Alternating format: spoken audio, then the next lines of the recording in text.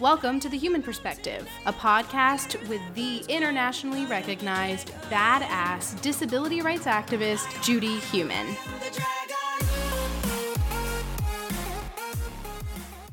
This episode, Judy interviews Ryan Haddad. Ryan is an actor, playwright, and autobiographical performer. Currently, he is preparing for his off-Broadway playwriting debut with his autobiographical play, Dark Disabled Stories. It will be playing at the Public Theater in New York City from February 28th to March 26th. You can find more information and where to buy tickets in the description of this episode. Enjoy learning more about this upcoming show and Ryan's other work in this conversation with him and Judy. The Human Perspective is produced by me, Kylie Miller, and Judy Heumann. So let's roll up, lay down, dance around, whatever makes you feel best, and let's meet this episode's guest. Hello, everybody, and welcome back to The Human Perspective. Today, we're going to be speaking with Ryan Haddad. I am so excited about this. Hi, Ryan. How are you? Hi, Judy. I'm fabulous and so thrilled to be here. Thank you for having me. Last year, Kylie and I had the privilege of going to the Woolly Mammoth Theater here in Washington, D.C. to see you in your performance, Hi, Are You Single? And we had such a fantastic time. The show was amazing. And what I really loved about it is the audience's response. It was such an engaging performance. So when we finished, and I had the opportunity to come over and meet you, you were so friendly and so warm. It was just a great opportunity. So I'm interested in knowing, when and why did you begin to become involved in theater? Oh, I've been involved in theater since I didn't even know what a theater was. I was crawling around the living room at 2 and 3 years old and acting out Disney princess movies by myself in the living room. And I had never seen a stage. I'd never been in a theater before. All I had seen was a TV special called Barney Live in New York City, in which Barney and his friends were on Broadway. And I thought, oh my God, I want to do that. And it wasn't a musical, it wasn't a play, but I knew I wanted to tell stories and I wanted to perform.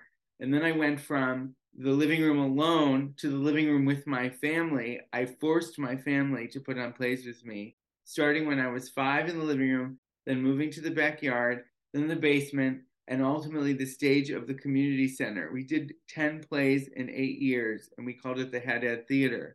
And they are not actors, not a single one of them, but they did it for me because they loved me and they knew I needed some outlet. And, after the third, fourth, fifth time, they started to have a lot of fun and they started to wait and go, well, when's the next one? What's the next one going to be? And it was a really wonderful, giantly loving gesture. And we all have memories. I mean, we still sit at Thanksgiving and go, do you remember when we did Sorry, Wrong Number, based on the radio play? And it's 15, 20 years later and they're still talking about it. So that's really moving to me, that I helped create memories that are powerful to everyone who experienced them. And intermittently I was doing, youth classes and theater. And I tell a story in one of my my cabaret, which is Songs and Personal Memories, about a teacher who was doing really her best to try to help me succeed. I was a kid in Parma, Ohio. Nobody was trying to, get to Hollywood or New York from Parma, Ohio. But she said, if you don't perform without your walker, you're never going to be cast in anything. And I've never forgotten that. And I emailed her about it once when I was 16, and she was, oh my God, I have no memory of that. Your memory is so different from mine. And I didn't mean to hurt you. And it was, hurtful at the time. But looking back as a 31-year-old who is charging forward, in show business, I realized why she said that, when she said that. There was no example really for people to look at in the late 90s and early 2000s and go, that's what a success can look like on television or on stage. So she was really trying to help via tough love. But I still walk with my walker. I've never let go of the walker, much to many people's chagrin. physical therapists and teachers in elementary school. Once they got me comfortable with it and proficient in walking with the walker, the next step is a crutch, and the next step is a cane, and then you're going to let go of doing nothing. And I can walk independently in my own apartment. I don't use the walker here, but I never really followed the benchmarks in the public school system that I was supposed to follow. And I just said, well, this is what I want to do. And the same is true for the on stage. Okay, like if you don't want my walker in your play, I guess you're going to go with somebody else. Like, have fun, because you're not going to get me to suddenly like start running laps. That's never going to happen. So, after my family said, we're done, we've had enough, I continued through high school, middle school, and then into college. And when I was in college, I met a wonderful solo performer named Tim Miller, came to do a guest week residency at my school. Where did you go to school? Ohio Wesleyan University. Mm-hmm. And he came in my sophomore year to teach us about autobiographical performance.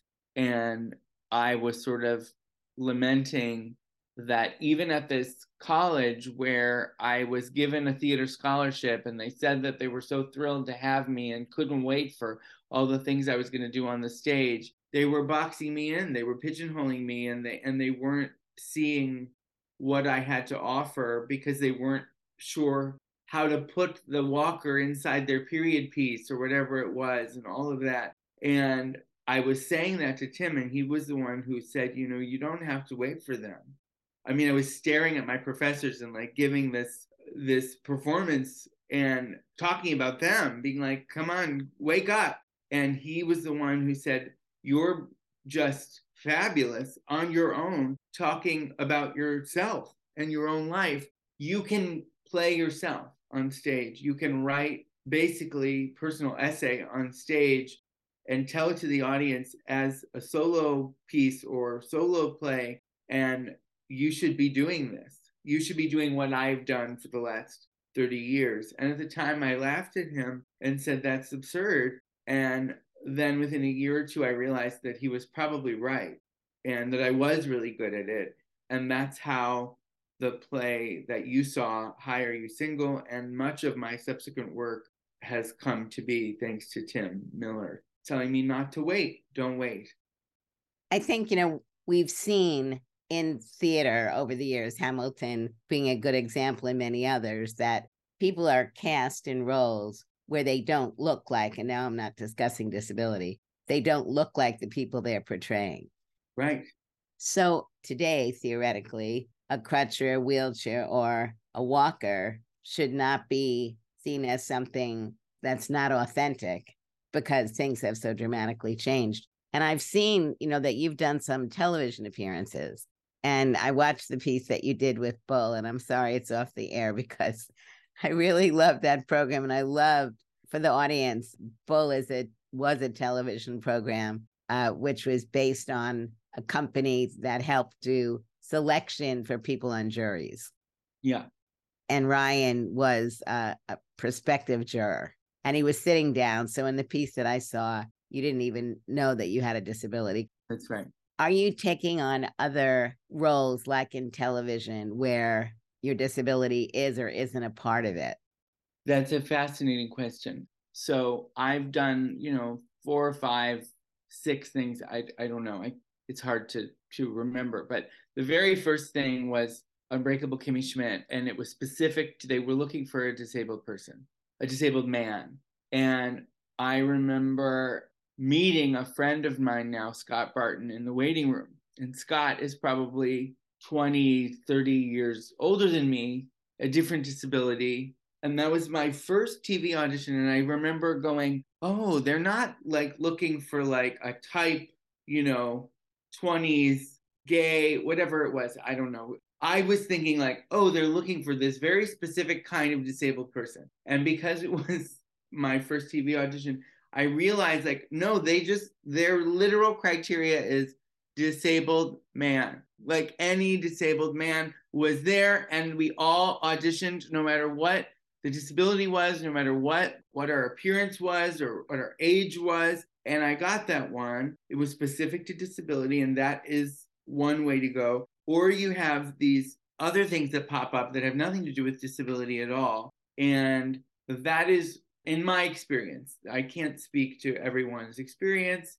but I met a casting executive formerly of CBS, Lucy Cavallo, and she was the vice president of casting in Los Angeles. And she met me at the Williamstown Theater Festival and saw me do a monologue from my show, from High Are You Single, and was like, "You wrote that?" She was, first of all, probably fascinated that somebody went and did an audition for the CBS executive talking about blowjobs, but that is what I did.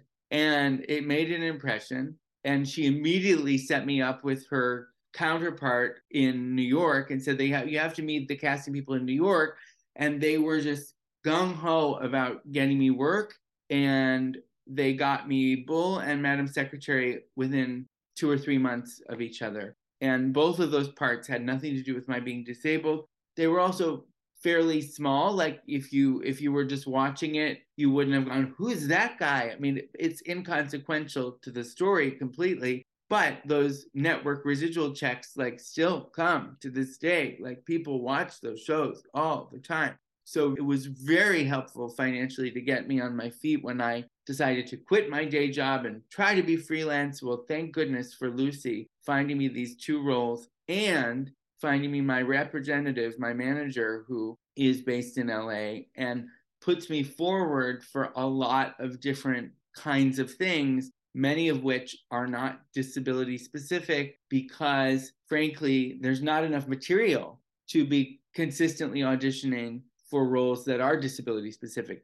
There are not enough stories being written that, I can audition all the time for those kinds of parts. So he puts me forward for a lot of things that aren't disability related. But I will tell you that I've booked 2 major TV projects. One is what I'm probably best known for at this time is The Politician, a Ryan Murphy series on Netflix. And that was very specific. That was a young man with cerebral palsy who can play high school. That was very specific. And because they said cerebral palsy and because it was a specific age range, I was sort of in the pocket to be able to audition and book that part. And then the next thing is a miniseries for FX. The title right now is Retreat, and it is by Britt Marling and Zal Batmanglish, who wrote and directed the OA. And that was also disability specific. So what I found is I'm very fortunate to have a manager who really believes in me and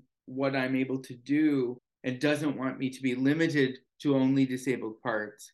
But when I end up booking the role, it usually is a role that is specific to disability. And what that tells me is he's ready and he believes in me. The casting directors are ready and they're excited to see my tapes and auditions and sometimes send them on to the powers that be. But often the creatives or the executives will encounter a disabled actor and go, "But that isn't what I wrote."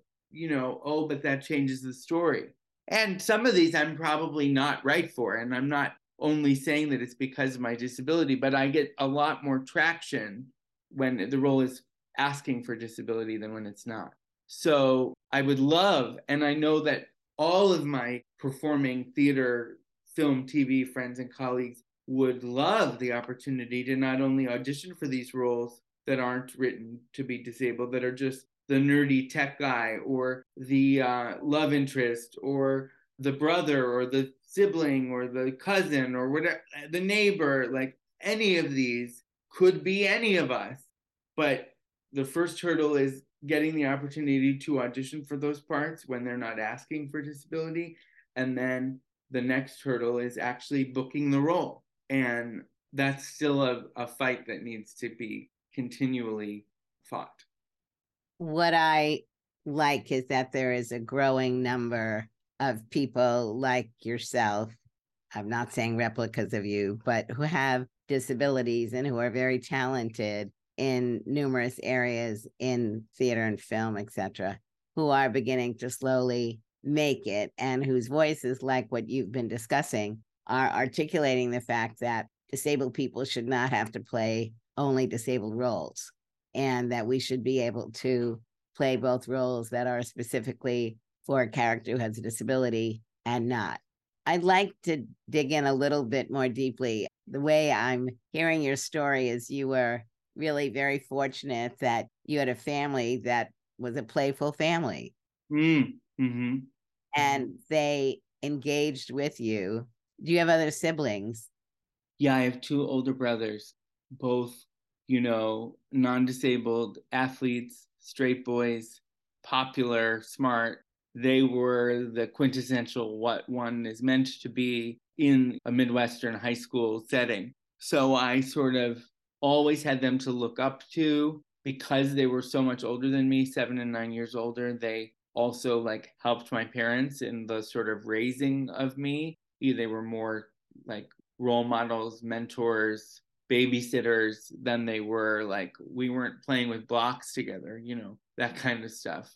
And I, grew up to be nothing like them, but still to this day will call them for advice. And they worked really hard to try to not only understand who I am as a gay person, but also understand what it is to be in show business. I made a choice that was unconventional and not what our family was taught that one should do. That you stay in Ohio, you get a good job, you have consistent income, and start a family, and that's what they have done. And I didn't, and I haven't.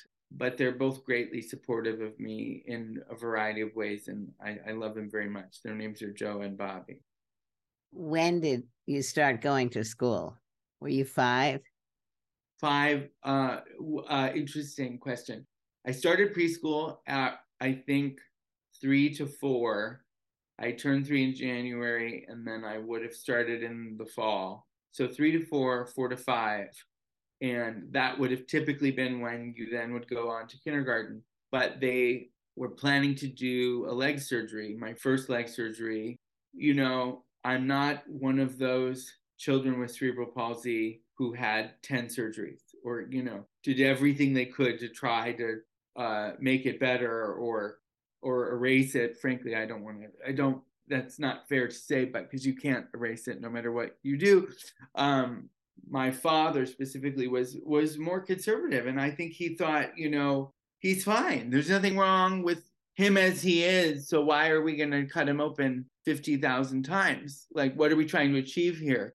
But I did do the big one, when I was 5, and it was a hamstring and heel cord release, and they timed it in the summer. And so, that was really the reason that I then repeated preschool a third time. They didn't know what the recovery was going to be like, but I remember that it was posed to me. My dad is a very funny character, and I've written about both my parents in several things. He framed it to me as I was playing with toys in the preschool room, and they were meeting with the teachers. He said, "Hey, Ryan, do you want to go to kindergarten, or do you want to play with toys for another year?" And what is a child going to say to that? So of course I said I want to play with toys. But looking back now, I know it was really because of the surgery, and he was just trying to get me to sort of consent in a way that I would understand. And he was probably right, because if I had gone to a new school with a new set of kids and been moving slower and still with pain and weight in my legs, then it would have totally changed the trajectory of my academic experience. So kindergarten I was actually 6.5. And then that meant that when I graduated high school and started college, I was 19.5. How many plays do you think you were performing with your family? And were they written scripts? Were you writing scripts at that young age? It's very fun. It's quite funny because we did 10 in total. I know that because they were very big events in my life, and I counted everyone. And at the end, we memorialized, and we knew it was the last one. 10 was the last. So everybody who'd ever been in one of the plays came on stage and took a big picture. We were literally on the stage in the community center, and we did an adaptation of Annie called Andy, in which I played Andy. So I didn't really write scripts as much as I took something that I loved and I morphed it and changed it, and some would say butchered it, to meet the needs of who was available to me in the family, who could do certain roles, and also often to make myself the star. Not every single time. There were several that I was not the star. But of course, playing Andy and singing The Sun Will Come Out Tomorrow at 13 with braces not only on my legs but on my teeth, that was the goal in that instance. In the very beginning, because I was 5, I didn't know how to write at all. I didn't know how to read. There was no way I could write a script. But the first 3 were like Goldilocks. No, the first one was Snow White, then Goldilocks, and then Cinderella. So I basically prayed and hoped that everybody in the family just knew the story and could act it out like an improv style. But by the time we got to Cinderella, I was obsessed. I don't know if you remember. There was a TV version of the musical Cinderella with Brandy and Whitney Houston and Bernadette Peters and Whoopi Goldberg. And that was how I met all of those people for the first time, except for Whoopi Goldberg, who I'd been loving since Sister Act 2. Not Sister Act 1, Sister Act 2. I love them both. I know, but okay. So that was an instance where I really wanted it to be like the movie as much as I could, even though we only used one song and not the whole score. And I have this aunt and uncle, this great aunt and uncle. He has passed away, Uncle Charlie Sr., but Aunt Joan is still with us. And they are big hams. Like, they saw that we were doing these plays in the living room and they said, "When are you going to put us in?" So the first time was Cinderella, and they knew that it was inspired by this TV movie. So they sat down and wrote out every line. And I'm telling you, these people are in their early 70s at the time, and they're sitting there and they're writing it out. And so they wrote down all of their lines, but they didn't write down anybody else's lines. And they didn't realize that when we got to the backyard, that nobody else would have done this exercise. So they're there with their partial scripts on notepads, reading their lines, and then just waiting for other people to respond. And it was a really wild experience and a great memory for us. Very funny. And I'm 6 years old going, these people are trying to steal the show. They're trying to steal the show from me. But we had so much fun. And Aunt Joan and Uncle Charlie continued to, be in the plays, as has the whole family. There was really no telling me that I couldn't, like, as much as they would have wanted me to study business and theater or, pre-med and theater, they knew that, like, I wasn't going to do that.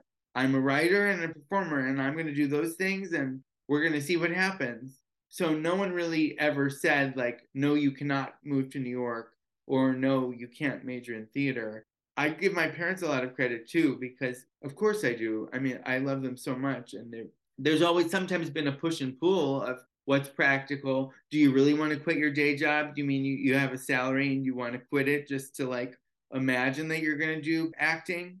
Like, what do you mean? You move to New York and you have a job, you're going to quit the job? Like, those conversations are never easy, but ultimately they have always supported me, even back then, to even say, we're going to have the whole family over and we're going to put on a play in the living room, or we're going to put on a play in the backyard. They had to consent to those things, and they had to then feed everybody. You didn't just come over to somebody's house and just sit there and play a game.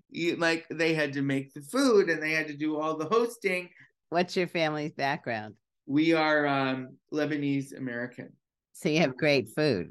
It's great food. It's great food. But, Cinderella was Memorial Day, 1998. So that was hot dogs and hamburgers in the backyard. When did you start writing plays? I mean, there were a couple instances where, of the 10 that I wrote sequels to things, like I wrote a sequel to Goldilocks and I wrote a sequel to Sorry, Wrong Number. The answer to your question, though, I would say is, in college, there was a playwriting class where we had to write short 10-minute plays, 2 of them. And that was the first time that I really did it. They weren't very good because I was trying to either write about me or my family and fictionalize a scenario that was real. And I'm not very good at fiction. I know that I'm better at either stories that are mine, of course, but then also stories that are just about real people and real events.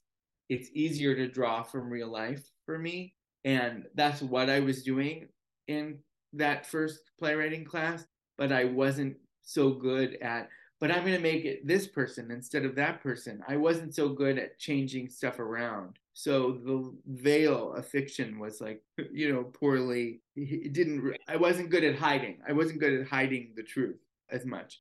And then the first real play is the play that you saw. The first legitimate professional play started as my senior capstone. Hi, Are You Single was done first in my studio black box in college. Senior year, I was 23 and I'm 31, and I still go around and do that play wherever they'll have me. And I was so thrilled to be able to do it at Woolly Mammoth for you. I mean, it was one of the great honors of my life to get to perform for you. You can't really tell from Crip Camp what your sense of humor is, whether you're a prude or whether you're have blue humor or like to talk about sex. So I was watching you the whole time and I was horrified. I said, oh no, am I scandalizing Judy Heumann with all my talk of sex? And then we met immediately after, and you were very kind and very generous with your praise. And I said, okay. I was very truthful. I thank you. It was neither kind nor generous. That was truthful. I'm from Brooklyn. I'm truthful. Definitely. It was a brilliant performance. And I think Kylie and I together, we had this really joyful experience. It was really wonderful. You're about to launch your next performance. Yes. Dark Disabled Stories, which is being performed at the Public Theater.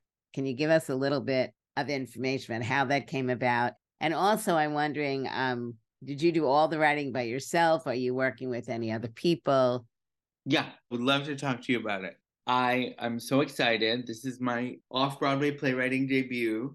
The performance that you saw is my first play, Hi, Are You Single? But it's never had a run in New York. It's been, pop-ups here and there, one performance, two performance in a festival, but it's never been fully produced in the way that it was in Washington, D.C. So this is a big moment for me. Like, I've performed off-Broadway before as an actor in other people's work, but to be able to do it at the Public Theater, and I have to give credit, the impetus for this show and the impetus for it at having life is a theater in Brooklyn called the Bushwick Star, and it's a small but very mighty and prolific in the hits that it turns out one after the other space that was renovated to become more accessible because they wanted to do my show. They said, what do we need to do? And then they made it accessible. And then the pandemic happened. And then the city said, you're going to have to go find another building. So they have now bought another building, but they're in the process of, it's not a renovation. They have to turn an existing, whatever it is, a warehouse, I'm not sure, into a theater. And they're not quite there yet. So the way the public came about is because the initial producing organization, the Bushwick Star, was going around to theaters and saying, we have this season of work, including Ryan's, where can we find a home for these individual pieces? And I have a long relationship with the public, several of their developmental programs. I've done Joe's Pub, I've done Under the Radar. So they said, oh my God, we're a great fit, let's do it. So it's a co-production between the public and the Bushwick Star. I'm so grateful to both. I've done almost all of the writing. I'm not writing with other people per se, but there are two performers in this piece that are not me. It is an autobiographical monologue told from my point of view, but there are two other performers, Dickie Hartz and Alejandra Ospina, and both of them will share a story from their point of view at some point over the course of the 70 minutes. So those two stories are written in collaboration with the two of them. So I'm still sitting there typing words, but the words are based on basically interviews that we do together and conversations that we have. And then I take something and I write what I think is a monologue in their voice. And then they say, no, not this, or yes, let's change this to that. And so it really is a back and forth between the two of us. But my stories that are specifically me, which is the bulk of the play, are written, of course. It is me. And my process for autobiographical monologue has been, since I graduated, that I would sit with a group of people, whether it's some kind of open mic or just a very informal, like devising presentation of my own work. And in front of an audience, I would get up there with a Post-it note or something. And these are the 6 stories that I want to tell. And I would just tell them from beginning to end. And I would sit there with my iPhone and hit record.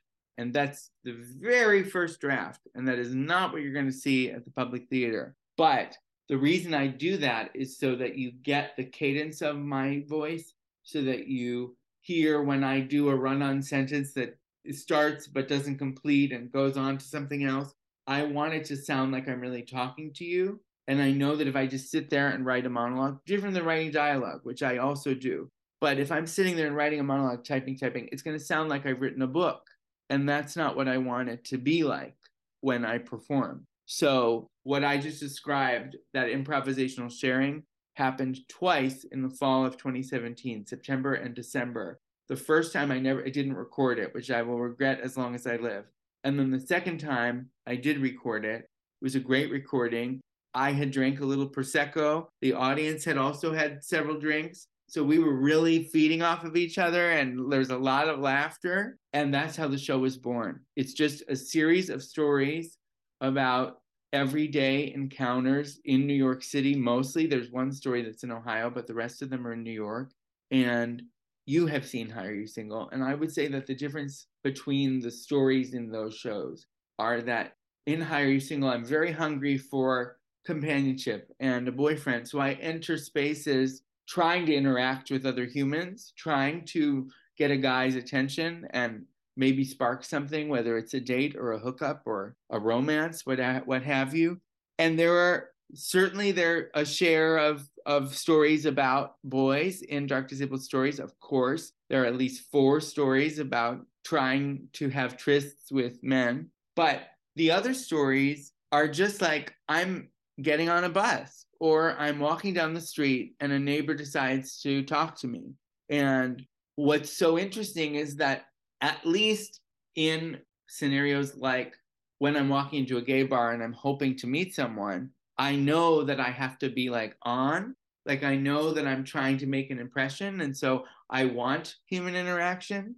But as you know, I'm sure more than anyone, sometimes you're just like trying to go about your day and you don't actually want to talk to people. I live in New York City. We don't want to talk to strangers. Like we don't want to talk on the bus or the subway or on the sidewalk. And it's one thing to engage in a conversation, but another thing when a person sees your walker and decides, let's talk about it, you know? And I'm so sorry, but I was just going to the grocery store. Like, I don't really need to talk about my cerebral palsy right now. This has nothing to do with the grocery store. So I would say half the stories are about men, and that's a through line in much of my work. But then half the stories are just about total strangers who turn a very everyday, average encounter into a stage-worthy event because of their absurdity or my absurdity toward them or whatever it is. And I think that the disabled audience will find things very, very relatable. And I think that the non-disabled audience will find things shocking and surprising. But I hope that those people who are shocked and surprised will scan through their own memories in their head and go, have I ever done that to a disabled person before? Have I ever spoken, and vomited crap out of my mouth just because I thought I was saying the right thing or doing the right thing? That's Dark Disabled Stories. So I'm laughing because I think I'm an anomaly. And by that, I mean, for some reason, I have always been willing to answer people's questions. And definitely, I've been in an elevator with a dear friend where someone got on and started asking questions about disability. And I know that she almost ate them alive. And I've always been, and truthfully, not being critical at all of the way you're handling it. And I think what's going to happen is your audience is both going to laugh. The disabled people are going to laugh for one reason, and the non-disabled people will probably be a second or a millisecond behind in their laughter, thinking, as you were just saying, have I ever done that? I mean, while I'll answer people's questions, I do nonetheless think it's completely weird. But the way I've always felt is, given how weird so many non-disabled people are around disability, that if I don't answer their question, then they're not going to start engaging on a level that we want them to engage in. Yeah. But what I like about what you're doing is we're representing the diversity of our community. And most people, when they're going to the store, don't want to be asked certain kinds of questions, except, did you buy the apples and how did they look? Yeah. Things like that. So I realize that I am different. No, and I look, I would say that that's one specific story in the play where it's just a stranger who decides that they're going to talk to me. But it's also in a bigger way about all of these people are strangers, and what are the assumptions that I make about them, and what are the assumptions that they make about me. What I find exciting is that at least half, if not more, of the stories don't have anything to do with disability at all. Right.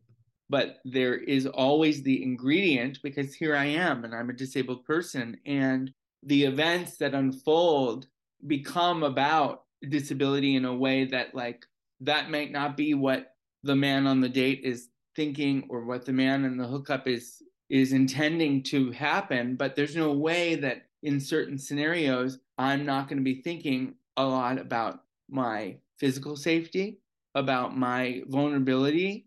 And I don't walk around thinking that I'm a vulnerable person. And that's one of the major conflicts of the play, is I just think I'm invincible all the time. And then because I interact with these strangers who see me in a way that's completely different from the way I see myself, I realize, oh my God, well, I have to be a little more guarded. I have to be a little more careful, because for better or worse, I may think that my disability doesn't change anything about me, but they do. And the way they interact with me is, because of the assumptions they're making about my way of moving through the world, and I need to protect myself. So that's when it gets really dark. It's when we're starting to talk about safety and being taken advantage of and trying to unpack, well, why did this happen? On the outside, I don't think that this or that or this has anything to do with my being disabled, but there's no way to read that story or say that story out loud without realizing, why would this stranger have chosen me to have this interaction? And the reason then becomes,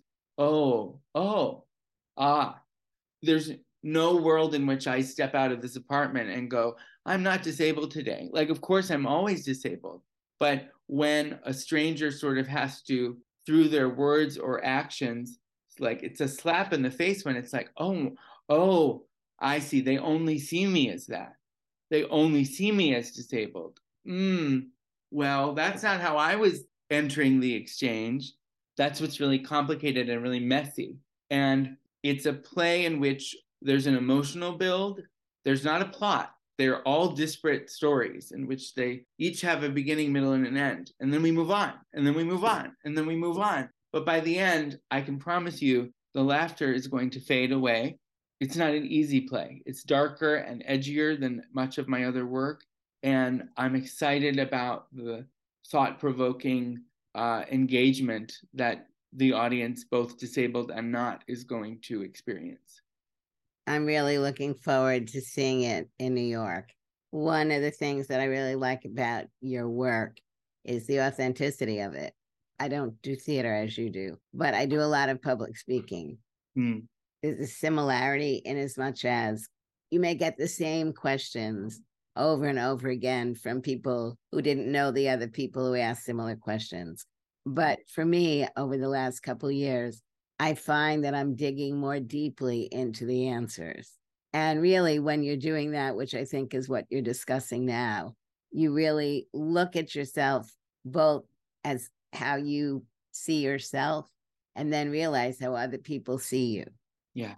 And that can be on a regular basis very painful and shocking. Also, sometimes like I have a mask on, and my mask may not be showing how I really feel for many, many reasons. But, like you play the game. Yeah. But I wanted to ask you, you put a lot of emphasis in this next production and with Public Theater on the experience of a disabled person with many different types of disabilities being able to enter the theater and partake of the whole performance. Yes. Accessibility features that you have just built in are quite unique. So I'm wondering, were you the one who came forward with the proposal of how to do it? How did the theater react?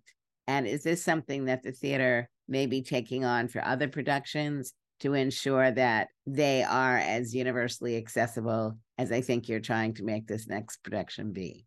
Thank you for asking, because that's what I wanted to share with you as well. This is a production that is going to have American Sign Language captioning and audio description at every performance. I, in collaboration with my director, Jordan Fine, who is fabulous and queer, but not a disabled person, has spent a lot of time over the pandemic. We've been developing this together since 2019. I've been developing it since 2017. And right up until, in the beginnings of COVID, so I would say 2020, it was meant to be a solo play. Like it was meant to be just like what you saw. And we just kept saying, well, what does it look like? And where am I sitting? And where am I standing? And what's the set look like? We kept talking about the set. We were on Zoom together. We just, every week during 2020, we were on Zoom, chitting and chatting. And we both together had this kind of explosion of, we keep talking about the set. Like, why is the set so important? And we realized that the design of the play could and should integrate access. So captioning as projections was the first thing that we thought of. The next thing was audio description. And I've worked with Alejandra Ospina before, specifically as an audio describer. And so I was interested in her. And so we brought her in for 2 Zoom workshops of it. And we realized that like her role is primarily to audio describe what happens, but we were sitting on Zoom, so there wasn't much to audio describe. And we had a lot of conversations, and we realized that her point of view as a woman with cerebral palsy in a power wheelchair is very different than my point of view. So that is why she has, one monologue to herself in the piece. And she will still, from beginning to end, be live audio describing, but she's also going to talk about an experience, transportation experience, as a power chair user. And then the third one was the ASL. And we initially were like, well, the way to do that is to have an interpreter at every performance. And very quickly, I think still inside of 2020, we realized, oh, what would be more interesting and harder to do in terms of how is this going to function, is to have a deaf actor signing the performance, which is not an interpreter at all, because he can't hear anything that I'm saying. He's not interpreting. So what he's doing is playing Ryan simultaneously. So that is what we mean when we have all these things, but 2 of the 3, the only thing that's not a person is captioning. That is designed by our wonderful projection designer, Cameron Neal. But Alejandra, a performer, is going to be doing the audio description. And Dickie, a performer, is going to be playing Ryan in ASL. And we will have moments together of turning to each other and looking at each other and interacting. He's probably going to move around the stage more than I do because he doesn't have cerebral palsy, but he's going to tell these stories in first person as though he is me. And then later in the show, we'll then step out and remind us, remember, I'm not an interpreter, I'm an actor, I'm Dickie, and I've been playing Ryan. And I want to talk to you a little bit about what it is to be a deaf gay man. And so I'm very excited because I have 2 scene partners, even though the DNA is still me doing first-person confessional autobiography.